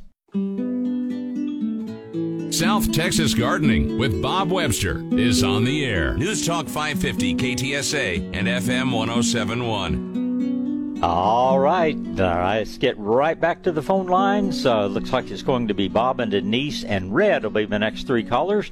Man with the good, Denise is first in line, and Denise and Bob and Red. That's it. Good morning, Denise. Good morning. How are you today, Bob? I'm off to a good start. It's gonna be a great day, but another hot one. But hey, it's middle of July. It's Texas. I think we're fooling ourselves if we think it's going to be any different. Yeah, no kidding. Well, I have a few questions for you. So, watering is just crazy in this weather, and I have some shrimp plants, and they're like 2.5, 3 foot tall. But they're just struggling. I can't keep them watered enough. If I cut them down, will that help, and will that take away my flowers in the fall? It will definitely reduce your flowers in the fall, and if you want to trim them back, go maybe a third, you could do that, but I certainly wouldn't give them any major trimming at this point. It's just that compensation point we talk about is so high, they're just not going to have the energy left over to really regrow quickly. If you're having trouble keeping them watered, I would increase the amount of mulch you have around them. And they may not be as thirsty as you think. My rule especially on perennials like shrimp plants and some of the salvias and all, is that they're drooping in the afternoon. They're just drooping from the heat. It doesn't mean they need water. If they're still drooping the next morning, then it does mean it's time to water them. But I talked to an awful lot of people that are watering unnecessarily just based on the plant looking a little droopy in the afternoon. So mulch them first. Be sure when you water now that you water very thoroughly and deeply. But I know our share around the nursery, we're only watering them like every 4 or 5 days, and they're doing just fine. Okay, you're right. Sometimes they do. It's kind of like my Turk's cap. They look droopier in the afternoon. They look a little better in the morning. Yeah. And so, well, and I was thinking about cutting those back as well, but they have more flowers up and down the stem, so I wasn't as worried about taking away the flowers. I wouldn't cut back thinking you're going to improve the water situation. If you need them to be thicker and fuller, yes, go ahead and cut them back, do it lightly, but you're not really going to help the transpirational loss is not going to be that much different. So, cut them back, but cut them back for the right reason. And it's not water conservation at this point. It's mainly just to get a bushier, fuller plant that will, in the appropriate season, give you more flowers. And that would apply to everything from indigo spires to all the different blue salvias to, many of the different woody salvias that apply to Turk's cap. Lots of different things can certainly be trimmed lightly, but just no major pruning, nothing over 30% of the foliage coming off at any one time. Okay, well, that's helpful to know. I have oak sprouts coming up all the time, mostly in this one tree. Yep. And we weed eat them back. I don't know what we should do. Trim them, cut them. I know you're not a fan of putting, weed block. Yeah. What should we do? I feel like it's taking all the energy from the tree. Well, it's not really taking that much energy. It's what a tree does, what a live oak does when it's stressed. And 98% of the live oaks in this part of the world are stressed, and that's why we're seeing so many more oak sprouts come out. And other than doing what you're doing, cutting them down, mowing them off, pulling them up, it's just, if you're gonna have a live oak, you're gonna put up with oak sprouts. Just do everything you can, to mitigate the cause of the stress. And obviously we can't do a lot about the heat, but be sure the root flares are exposed, be sure the trees have got the nutrients they need. And a lot of folks will do something like plant Asiatic jasmine around the trees because the oak sprouts don't show up, and from a distance it looks a lot like Asian jasmine, but it's just the side effect. It's kind of like having people planting a crepe myrtle next to the swimming pool and then complaining about all the flowers winding up in the pool. If you're going to have crepe myrtles, you're going to have flower petals all over the place. And if you have live oaks, you're going to have to deal with some of the oak sprouts when we're in stressful times. And as you well know, we are very definitely in a stressful time this summer. Boy, we are. Okay, 2 other questions real quick. When you're putting the mulch around the trees, is it as detrimental? Like, I know dirt above the root flare is bad. Is it safe for mulch? Same for mulch. Not as bad as dirt, but you want air circulation. Anything, even wrapping the tree with these tree wraps and some of this other stuff they sell for various reasons. Sometimes planting a new tree, you've got to protect the trunk from sun scald, but anything that impedes air movement around the trunk will reduce the health of the tree. So it's a great thing to mulch, but just keep it out over the root zone. And whatever you do, don't do like the dummies in Houston do. They call it volcano mulching, and they just make this little volcano-like mound up around the trees. I was laughing with a customer about this yesterday. A friend brought in a picture from Houston of some well-intentioned landscape crew that had mulched all these trees right along the street, and just for good measure, that volcano mulched the telephone poles as well. And it was about the stupidest looking thing I've ever seen. So, no volcano mulching out over the root system of the plants, and I don't think it's going to help the telephone poles at all. I don't think so either. Might actually bring them to rot. Well, I Right. want to plant some drought-tolerant plants. And I know that's almost kind of funny in this part of the world, but I've seen some things, I'm trying to add color as well, but it gets hot in this area. I was looking at things like purple fountain grass or some muhly grasses or firecracker plants. I wanted some color, but something that's in time. And so what do you think of those, or is there something else? And then when would I plant them? Well, realize that drought-tolerant plants are drought-tolerant once they become established. When you first plant them, you're going to have to water them as much or more than, things that will not be as drought-tolerant. But given time, there are lots of beautiful plants. I've got in my own yard, I've got pink skullcap. I've got what they call dwarf plumbago, even though it isn't plumbago at all. I've got some of the woody salvia greggii, that I water them 3 or 4 times a year. In fact, they look okay now, and it's probably been 6 weeks since I watered them. So there are things that you can plant. Those are a few of them. A lot of the different salvias, especially the woodier salvias, Leucantha greggii, those will become very drought tolerant. The skullcap is very drought tolerant. A Nisacanthus, called hummingbird plant, or hummingbird bush, whatever, very, very drought tolerant. It's going to become a weed if you don't watch it. It'll sprout up everywhere, but it tolerates things very well. Firebush, Hymelia, is going to be very drought tolerant. It will freeze down in the winter. It doesn't come back in the spring until 2 weeks after you give up on it, but it always comes back. The big old beautiful pride of Barbados, Cecilipenia, that's in bloom all over town right now, super drought tolerant once it gets established. If you're looking for things, you've already mentioned Turk's cap. Realize there are 3 different colors of Turk's cap, so you can get some variety there. Beautyberry, American beautyberry, is showy because of its beautiful, usually purple, sometimes white berries that it produces in the fall. Yeah, there are lots of drought-tolerant things you can plant, but you're going to spend a bunch of time watering them at first. There's some of the perennial hibiscus that make flowers that are as big as dinner plates that once they're established are very drought-tolerant. So, yeah, you've got lots of choices. Just do your research and don't be in a rush to plant, because you're going to spend a lot of time trying to keep them going through the rest of the summer. Okay. Thank you so much. I really appreciate it. Love your show. I think we've got a list. Wendy, do we have a list of drought-tolerant things that, if you're ever over this way, ask for our list of drought-tolerant. There's lots of other things I haven't mentioned, the lantanas and things like that, and we've taken a lot of the guesswork out of it and happily give you a copy of that if you come by and ask for it sometime. Oh, I'll do that. All right. Thank you. You're welcome, Denise. Thank you. Goodbye. All right, let's talk to Bob. We've got a couple of minutes till news here. Bob, if we need to hold you through the news and talk more, we will. Good morning. How can I help? Good morning. Can you hear me all right? Yes, sir. Okay. I got you on speakerphone so I can write. I got a couple of quick questions for you. I'll try and get them out quick. One of the things that I'm doing is I've got like my bath water and my sink water going out, and I move it around to different trees and stuff. Does that hurt anything? No, sir. And washing machines the same as long as you're not using bleach. What you're collecting is what we call gray water. What comes out of the septic system is black water, and we don't want to use that.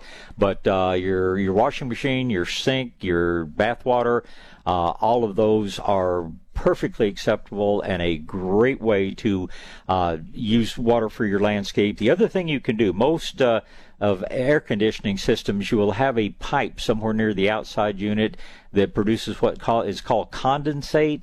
That's the cleanest, purest water you'll ever find, and you get several gallons a day out of an average AC system. I'm actually collecting them out of window units right now into 5-gallon buckets and using that also. You're doing it right. Okay, my next question. I've got bad case of scorpions, and there's been several snakes around. I've got to crawl up underneath my house, and I'm an old fat man. So is there anything I can spread up underneath there beforehand to kind of drive the snakes and the scorpions away, or am I just going to have to be real careful? Well, you're going to have to be real careful anyway, but if you get some liquid cedar oil, it's usually sold under the name of Cedar Repel. You can spray that around, and that reptiles don't like it, and most insects don't like it. And it's not going to cause you any allergies or anything, but usually it's by a company called Nature's Creation, and it's called Cedar Repel. Spray that up there, and that ought to do it for you, Bob. If you want to hold on, we can talk more. Right now, I've got to go to news here on KTSA Radio. South Texas Gardening with Bob Webster is on the air. Talk to Bob now. 210-599-5555. All right, back to gardening. It's going to be Bob and Red and Cynthia. Start out with a man with a good name. Good morning, Bob. Good morning, sir. I got a couple of more quick questions for you. All right, sir. I heard you call cherry tomato to be planted about this time, but I did not catch the name of it. If you want a yellow cherry tomato, my favorite is called Sun Gold. If you want a red cherry tomato, my favorite is called Sweet 100.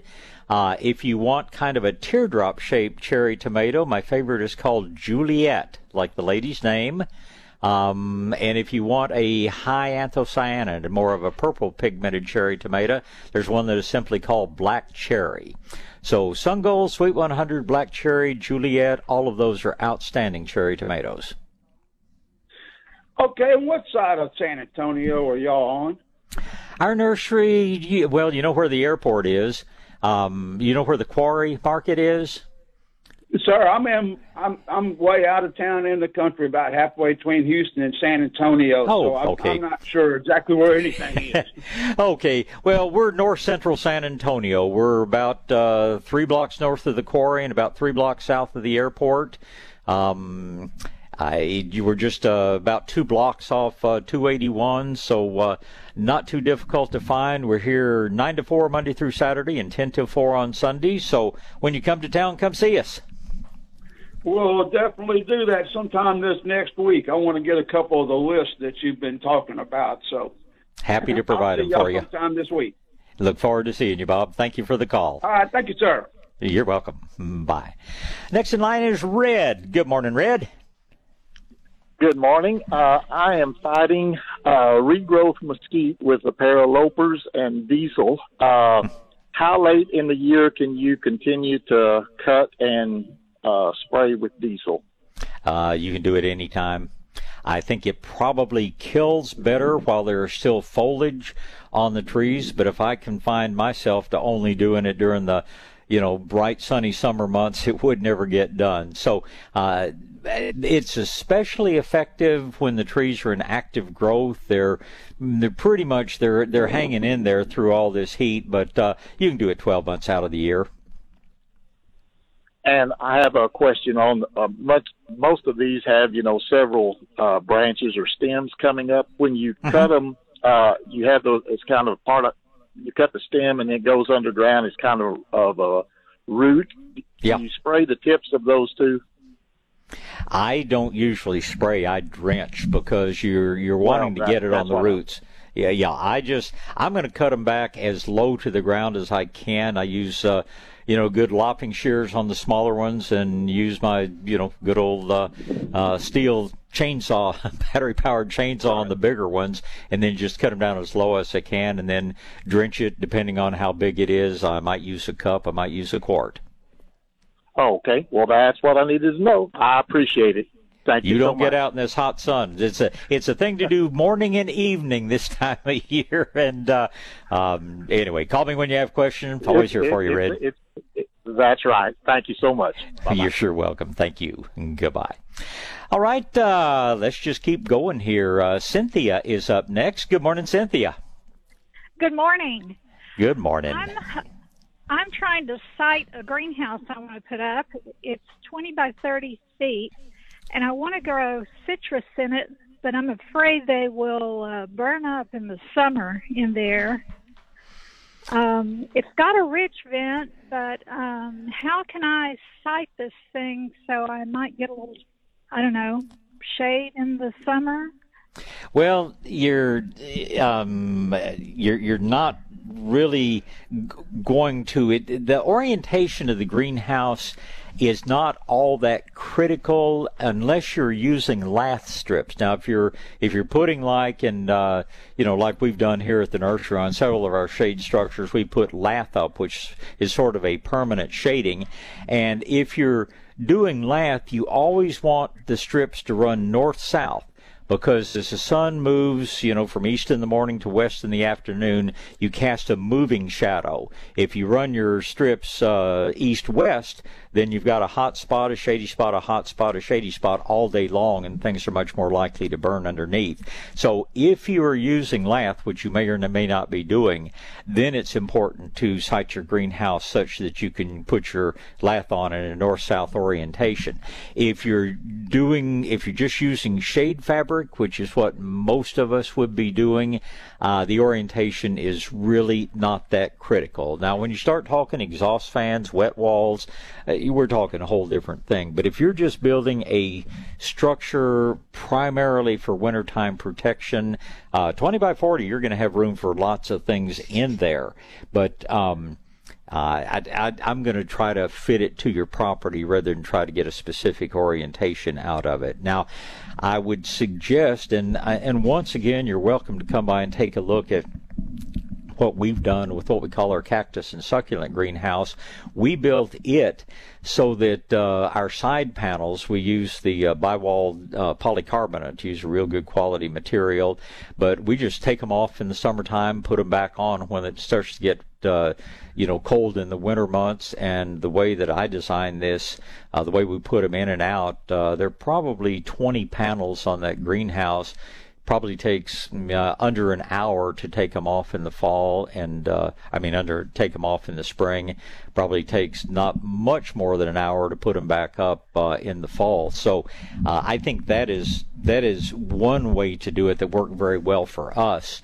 And what we do in the early spring, we'll take off, a certain number of them just so we get good air circulation. And that way, if all of a sudden we're going to get a late cold snap, we can put it back on. Same thing in the fall. When we first start getting those northers, we'll put the panels up on the north side and maybe a little bit down the east and west side. And then when it gets really cold, we completely close the greenhouse in. And it's it's a little bit of work, but it's one solution. I just can't see creating a totally enclosed structure. I mean, you can put exhaust fans and things in, but we had the experience one time with a big greenhouse we had a power failure, and the greenhouse went to 180 degrees and everything in it burned up. So I'm much more in favor of doing it. Roof vents are good. Roof vents plus side vents are ideal. I grew up working in my grandfather's 100-year-old greenhouses. That's all we had, and we grew great things year-round. Do you use the wet walls or swamp coolers in the summer? In the case of growing tropical plants like orchids and things like that, it is a help.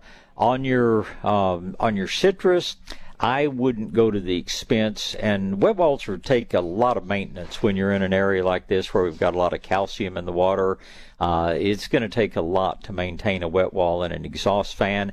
Plus, for the wet wall to work, you've got to have your greenhouse closed up tight so that your exhaust fans are pulling air across that wet material, whatever you're using in the wall. And if you've got your greenhouse closed up tight, you have a power failure and you're out of town, your greenhouse is going to get horribly hot. I like natural convective cooling. I do believe in what we call HAF, or horizontal airflow fans, to keep the air stirred up inside. And there's nothing wrong with having an exhaust fan. But swamp cooler, system with a wet wall and a cooler, that's nice if you're going to be there to keep an eye on it, but it's going to be a lot more trouble to maintain. And does a swamp cooler need it to be airtight also? Not really. A swamp cooler, the inside of a swamp cooler is kind of like what a greenhouse would be if you had a wet wall on one side and an exhaust fan on the other. But for for the size of greenhouse, did you tell me this was going to be 20 by 40? 20 by 30. 20 by 30, you're going to have to put like 4 swamp coolers in there to get much cooling effect.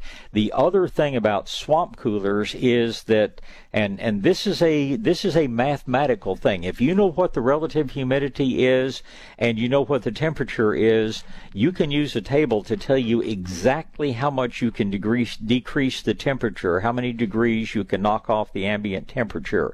If the humidity is high, as it frequently is in South Texas, a swamp cooler will do very little to cool that greenhouse down. If you lived in Albuquerque, if you lived in El Paso, if you lived in an area with very low humidity, then your swamp cooler can knock many more degrees off the temperature and keep the place a whole lot cooler. It's why you don't see many swamp coolers in San Antonio or Houston. It's because our humidities are so high they're not very effective. But now, if you want to move out, Alpine, or move out somewhere like Marathon or somewhere like that, the swamp cooler is going to be very, very nice. But in San Antonio, it's not going to give you a lot of cooling effect. Just a good old exhaust fan to keep the air moving is going to probably be your best bet. Okay, and one question about heat. I'm considering heat coils under decomposed granite in the floor. Mm-hmm. What do you think about that for heat? It's a wonderful system. I wouldn't go to the expense of using expensive fin tubing or anything like that. Ordinary PVC pipe, I would go with Schedule 40 pipe. I'd use a good quality pipe, but it's very effective for a number of reasons. Number one, it's nice to have a warm floor. I wish more of our growers did that, because you can start caladiums earlier, you can root plants better. You just put things down on the floor. As far as keeping the greenhouse a warm temperature, no. It's probably gonna keep it above freezing, but it's not a way that we would use that for necessarily the only source of heat in the greenhouse. Now, if you're growing 100% citrus, you don't have to keep it, at 60 degrees. 38 is probably warm enough. And if you do enough material in the floor, or, and a lot of people will put the piping and then they'll actually pour concrete over it. And then you use a boiler, a fancy hot water heater, big hot water heater, or an actual boiler constructed for this purpose. You use a pump that circulates the hot water back and forth through the pipes. Very effective way to have a warm floor, very effective way to grow things well. But once again, if we have the situation we had in 21, when our power companies, who are supposed to do a better job, left people for many, many hours or days without any electricity, your warm floor is not going to stay warm at all. You're going to have some supplemental, and we ended up just buying a bunch of freestanding propane heaters to put in, since we couldn't rely on CPS to keep our energy going. So there are so many things to consider. I hope I've covered some of the most important ones for you, but building a greenhouse in this area is a wonderful, fun thing to do, but something you really need to do as you're do your research on it. And basically, forget about swamp coolers. Think about putting sides that you could roll up. I mean, the less expensive way, even though it's a higher maintenance way, what a lot of our growers do, they use a heavy-duty plastic material on the sides of the greenhouse, and there's a big pipe that runs the full length of the greenhouse and has a handle on one end. And in 60 seconds, they can roll the side of the greenhouse up, and in 10 seconds, they can roll the side back down. And not quite as attractive as, doing some other things, but it certainly is an efficient way to keep a greenhouse warm in the winter, cooler in the summer without a huge investment of money. Yes. Well, this is going to be the rigid polycarbonate panels.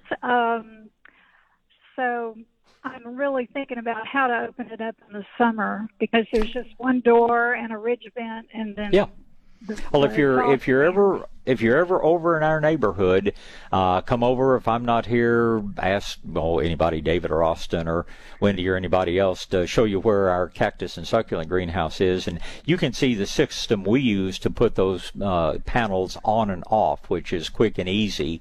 And do spend the money to get good polycarbonate. There's some cheap stuff out there, and then there are some really, really good materials out there that will last twice as long.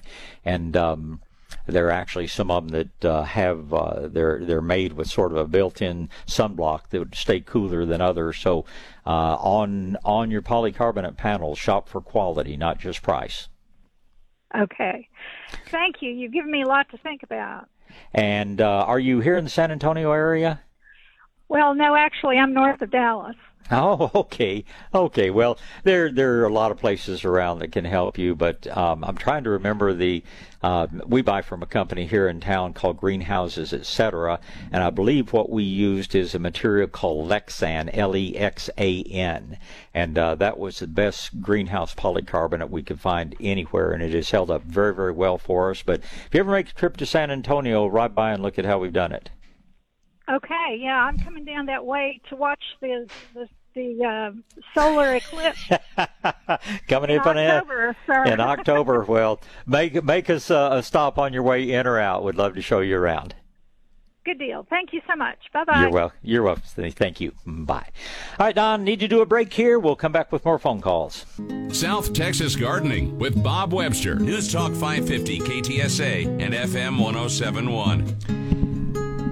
All right, back to gardening and straight back to the phone lines. It can be Debbie and Matt and Nancy. Debbie is first in line. Good morning, Debbie. Hi, Bob. Good morning. I know you covered this. I know you covered this yesterday. I caught part of it. Something is eating my roses, cosmos, and berries. Nothing else. And is it caterpillar or grasshopper? And are they... Go ahead. I was using a combination of spinosad and BT, but maybe I wasn't spraying often enough because it seemed like it stopped and then it came back. Do you have any idea if the damage is happening mainly at night or mainly during the day? No, I think it's at night.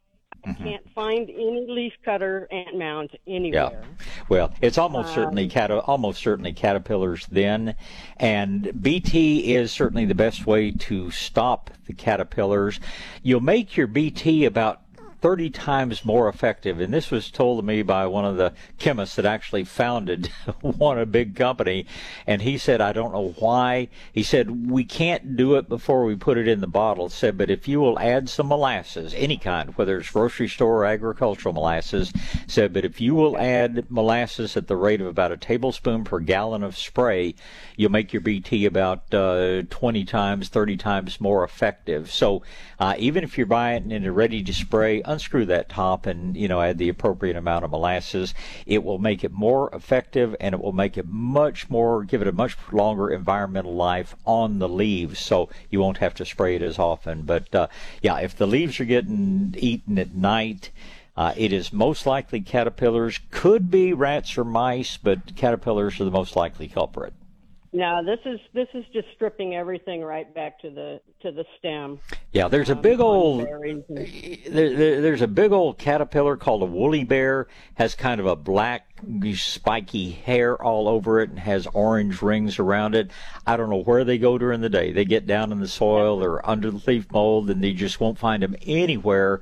But middle of the night, they're out there. Next question. Yep. Yep.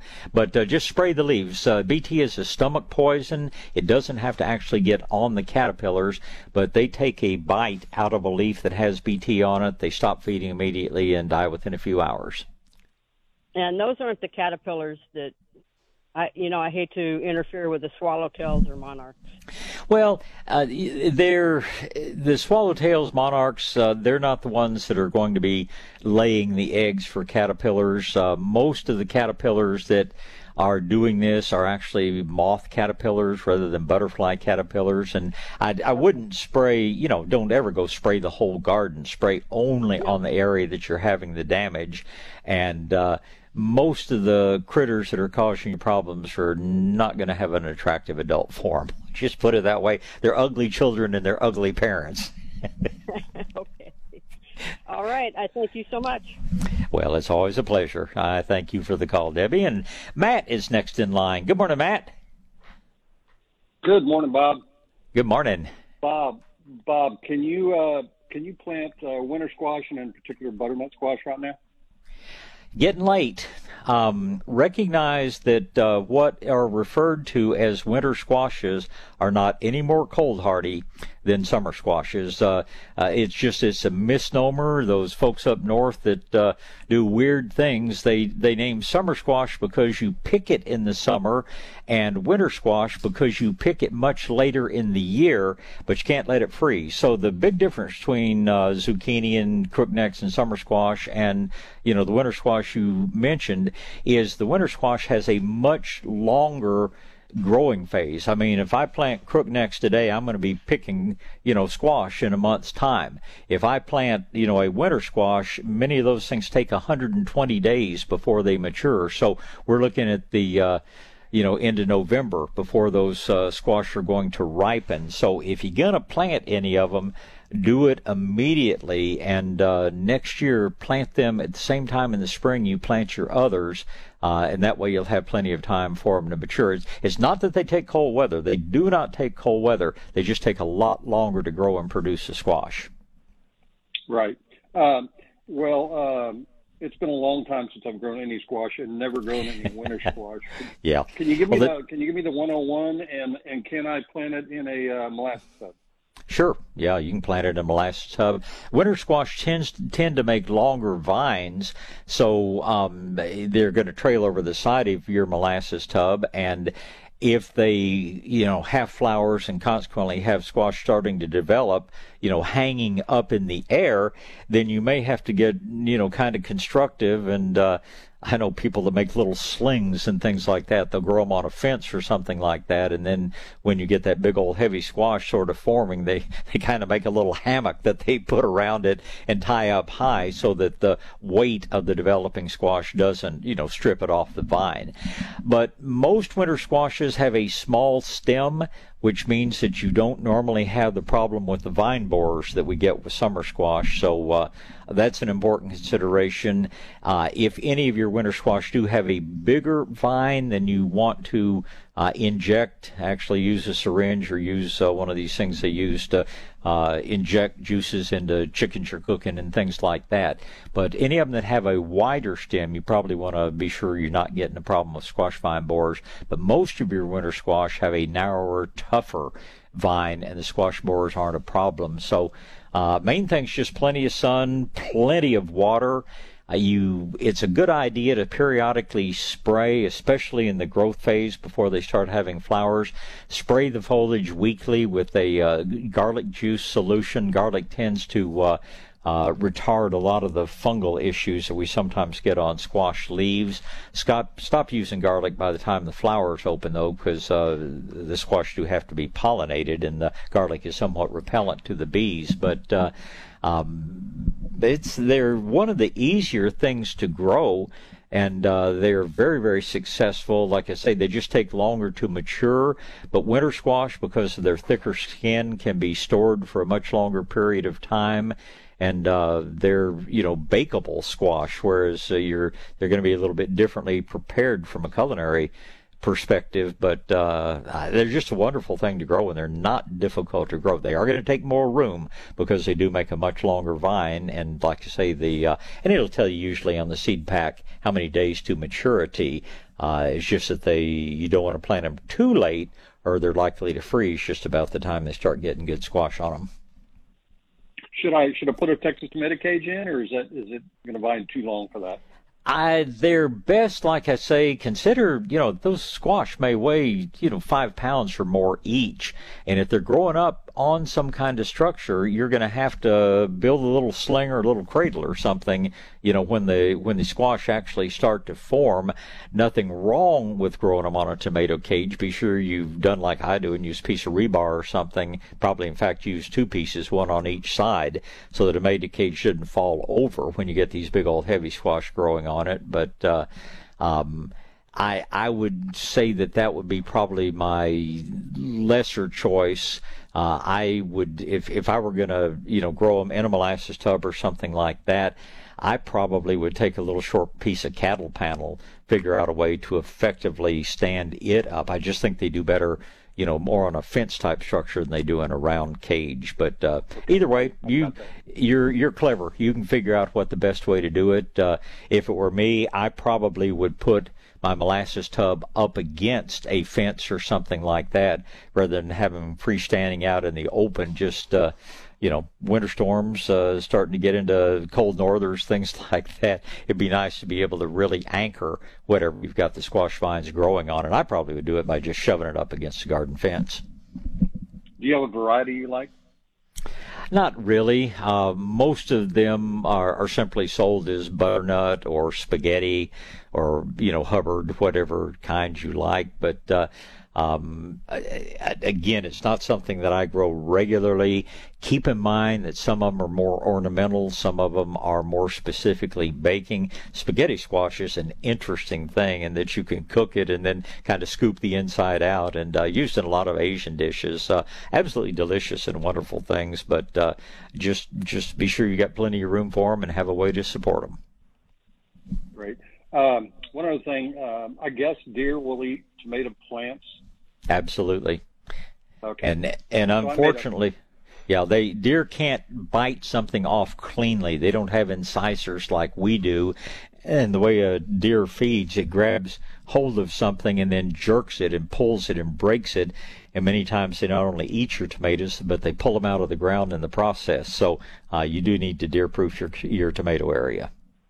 Okay. Well, so I made a big mistake. About 3 weeks ago, I was at that beautiful nursery on Sunset Road, and I bought half of what I needed, but and Wendy said if you're gonna buy them, you better buy them. If you see what you want, you better get it now. And I only got half of them, and so I got half yesterday from another nursery because you didn't have celebrities, and I left them out front in my 4-inch pots and was watering them out front. And this morning there's nothing left of them. So just nuts. Well, experience is a hard teacher. Most of us get our tomato plant shipments on Thursdays or so. So if you're coming to see us or going to Fanix or another good nursery around, you're going to probably find the best selection. And I don't know whether it be Wednesday afternoon or Thursday, but that's the time to shop. Don't wait till the weekend. Well, the moral of that story is always listen to Wendy. I wish I had a speaker here so she could hear you say that. But the one other thing I will tell you we do for our customers is, and we don't in effect take an advance order, but if you call and say, I need 10 celebrity tomatoes, if we've got 10 pots back there, we'll set them aside and put your name on them. So if you can't get over right away, just call and talk to Wendy and tell her to set aside what you need, and we're always happy to do that. Hey, Bob, thanks so much for your time. Have a great day. You do the same. I appreciate the call. Thank you. All right. I guess probably better to get another break in here, Don, and then we'll move on and take some more phone calls. South Texas Gardening with Bob Webster is on the air. News Talk 550 KTSA and FM 1071. All right. It's going to be Nancy and John and Rick. Nancy's first in line. Good morning, Nancy. Good morning. Good morning. I'm good. How are you this morning? Very good. Good. I was given a mini rose bush. Okay. I'm sure it was from HEB or something like that. Okay. So what is the probability of it surviving? You take care of it. It will do just fine. Most of the miniature roses, if you let them grow up and mature, they'll actually get 18, 24 inches tall. And the care is the same as any other rose bush. You want to put them where they get pretty much full sun. You want to have relatively rich soil, regular water, regular fertilizer. Keep in mind that plant was probably growing in a shady greenhouse. So for now, probably want to leave it in the pot, put it somewhere that it gets strong morning sun, but not that just burning, blistering afternoon sun that we're enduring right now. And then this fall, if you want to move it to the ground, you certainly can. In the meantime, just keep it well watered, use some Hastra Grower or good liquid plant food on it periodically, and they'll do just fine. Most of them grow quite well here. They are not grafted, so you don't have to worry about something else sprouting off the rootstock. But there are a lot of really beautiful colors out there. I find that the yellows tend to fade a little bit more in the Texas heat, but the pinks, the reds, the oranges, they make a real nice, compact little rose bush. They're not going to say that tiny thing. How big is the pot that you purchased it in? Oh, well, they gave it to me in one of those little, I don't know. Maybe 4 inches? Yeah, it's probably just a small little one. Yeah. So now I did repot it into a bigger one, but not huge. Oh, well, you did it just exactly right. Just be sure you watch your watering on it. And like I say, bright light, but none of that hot afternoon sun. Good liquid fertilizer like Hastra Grow Plant or something like that. And you should do quite well with it. Do keep an eye out for the red spider mites. They do get on roses sometimes this time of year. But your miniature rose will be no more problem to grow than any other kind of rose bush, and it'll be absolutely beautiful. Well, and so then how does the coffee grains, do I use them? Will they help them? If you want to put a few coffee grounds, not a huge amount, maybe a couple of tablespoons every week or two. And if it's from your own coffee pot, they use some pretty nasty stuff in making decaf coffee. So I probably wouldn't use the grounds from decaf. Now, if you do like I do and you actually get bags of coffee grounds from Starbucks uses something they call the Swiss water process, and their decaf grains or grounds are just fine. But just stick to your regular full strength coffee, and not a huge amount, but a tablespoon or two every few weeks is going to be just fine for a rose bush. Okay, well, I gave it a try, and it's I can go ahead and do my cucumbers right from seeds. I can do that roll like you mentioned earlier. Blah, blah, absolutely. Okay. But do 8-week kittens have a factor, I imagine, in the success? Correct, because I have 8-week kittens here, and I think they're probably going to get into everything, right? Well, they may slap things, they may chew on things. They're not going to hurt anything, but if they're really rambunctious, they can break things. But I don't think they're going to eat your cucumbers or your roses. So you just got a lot of entertainment to enjoy there. Yes, we do. We definitely do. They're lots of fun. Thank you. Yes, they are. I appreciate all your help. It's always my pleasure. I appreciate the call. Thank you. You're welcome. Goodbye. Don, let's go and get our last break of the show done so we know exactly how much time we have to talk to John and Rick. We'll be right back. Sam read The Fish Finder like his favorite book. Said, Mark, you got bait on your hook? There's a big one down there. It's a Chinook. He gunned the troller. Gave me a look.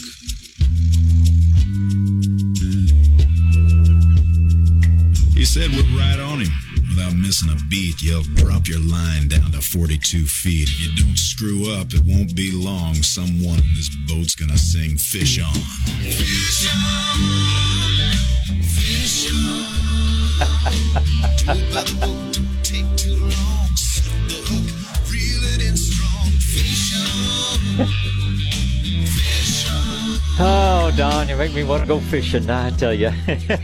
We all know we've got Mr. John Cooper Stevens doing the engineering when we get a good fishing song for the last break on Sundays, and that's another brand new one. I truly do not know how you do it.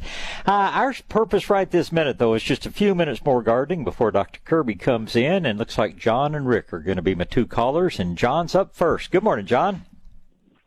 Good morning, Bob. I walked down to the gate to look at the rain gauge, and I couldn't tell how much rain we had. I know it rained, and we had a lot of lightning, like you said. Yeah. But Mockingbird had been sitting on the rain gauge, and I couldn't find the rain in there. Well, unfortunately, if it's like mine, it was pretty dry. But you know, hope springs eternal. Somebody got some rain, and maybe it'll be our turn tonight. I hope so. We're one day closer. But yeah. Right next to that gate is a heritage oak, a couple of them, and I guess depending on the angle that you look at it, it's about 6-7 feet in diameter.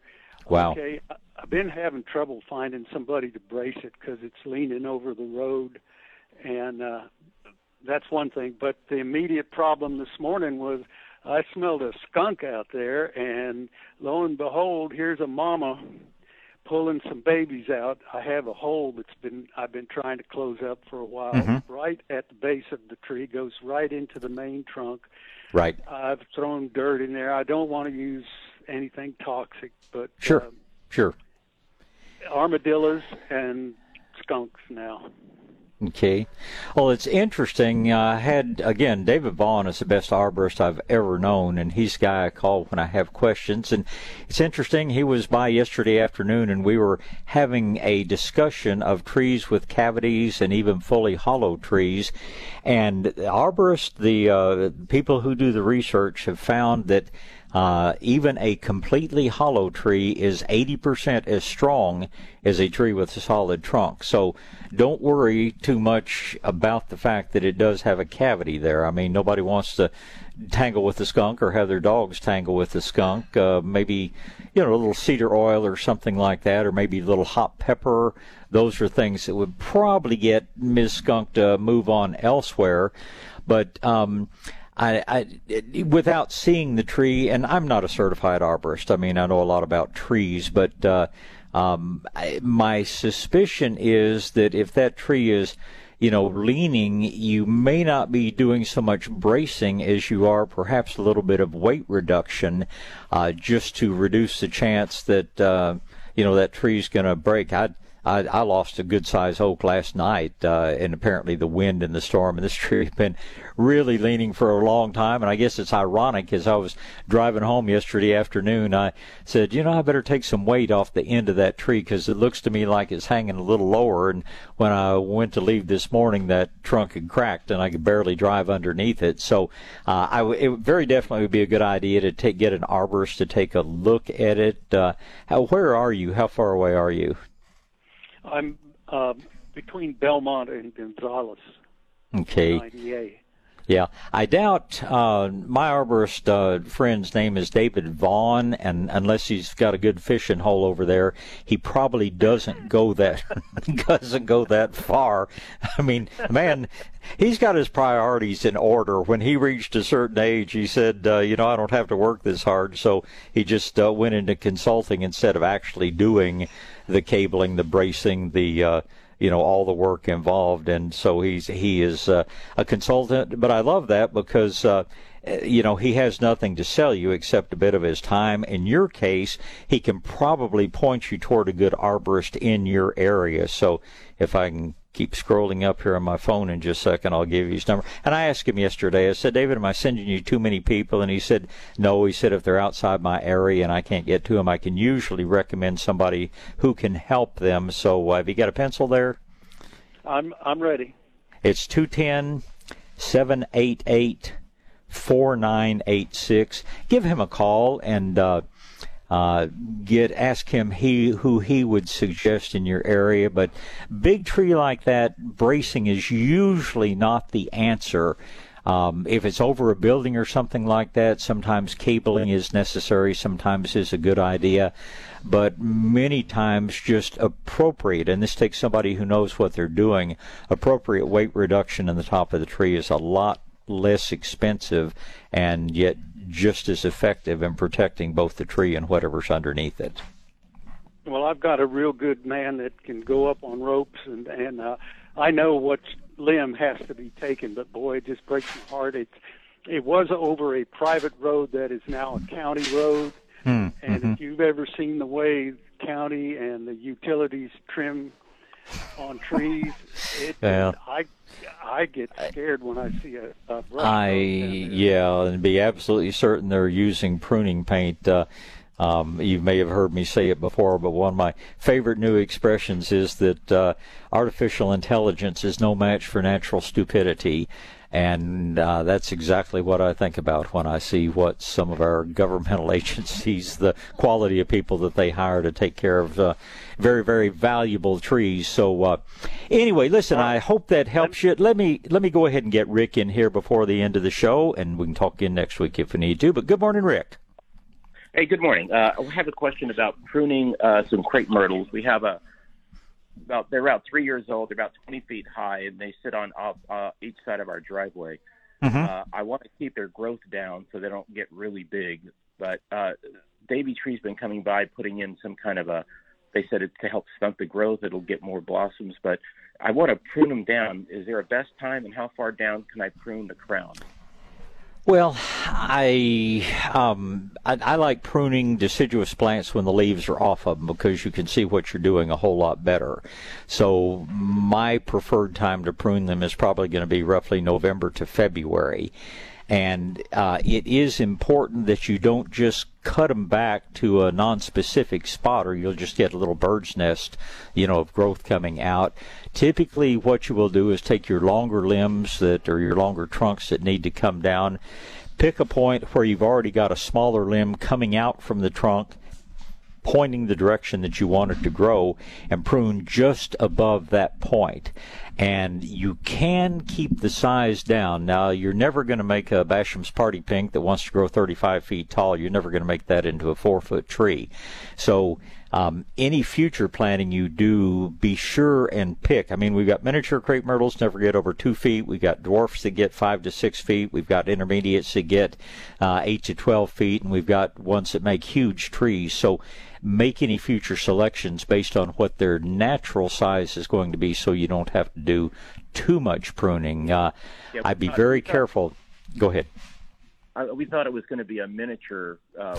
We asked that planter to give us one of those, but they just crepe myrtles, I think. Yeah. Well, how high these things are going to get. Yeah, it's just hard to judge. But the time to prune will be during their dormant season. You're not going to interrupt flowering at all because they bloom on new growth. But be pretty careful using growth retardants. They're not good for you, and they're not real good for the plants. And I apologize, we're just out of time today. If you want to talk about this more next weekend, I'll be in town both next Saturday and Sunday. But in the meantime, put off your pruning and just do it right when you do it.